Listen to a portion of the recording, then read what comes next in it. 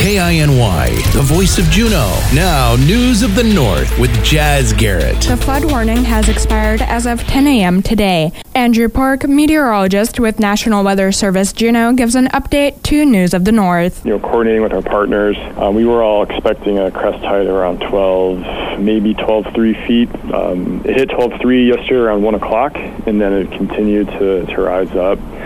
Obviously, looking at the graphs, we peaked at 14.97 feet. That's 25,200 CFS. That's like around 187,000 gallons of water per second flowing past a single spot. After midnight this morning, it started dropping. Right now, we're sitting in minor stage.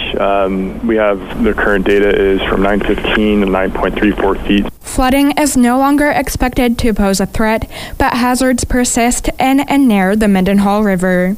We've canceled our flood warning, but the main issue or the main story we want to push is stay out of the river, stay out of the area, give resources plenty of space to respond. There's already been people, river rafting and going down the river, and it's a dangerous situation. There's trees, there's submerged hazards, there's homes, in the river. So stay out of the river. That's the main story. Give the resources plenty of time to work and respond, and don't become part of the problem. The Department of Transportation has advised residents to continue avoiding the road bridge on Mendenhall Loop Road. It has been closed due to safety concerns with trees falling onto the bridge as the bank has eroded due to the flood. DOT will continue to clear the bridge and assess its safety as the water continues to recede. Christopher Goins, the South Coast Regional Director for DOT, provided an update on the bridge. Yesterday we shut down the bridge out of an abundance of caution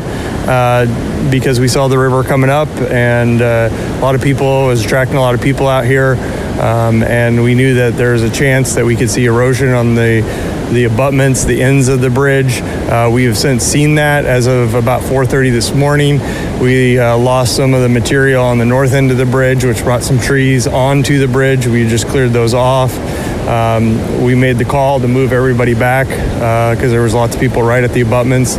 Late last night, we said move them all back. We're seeing some of that erosion. So it was a good call because that's exactly where the trees came down.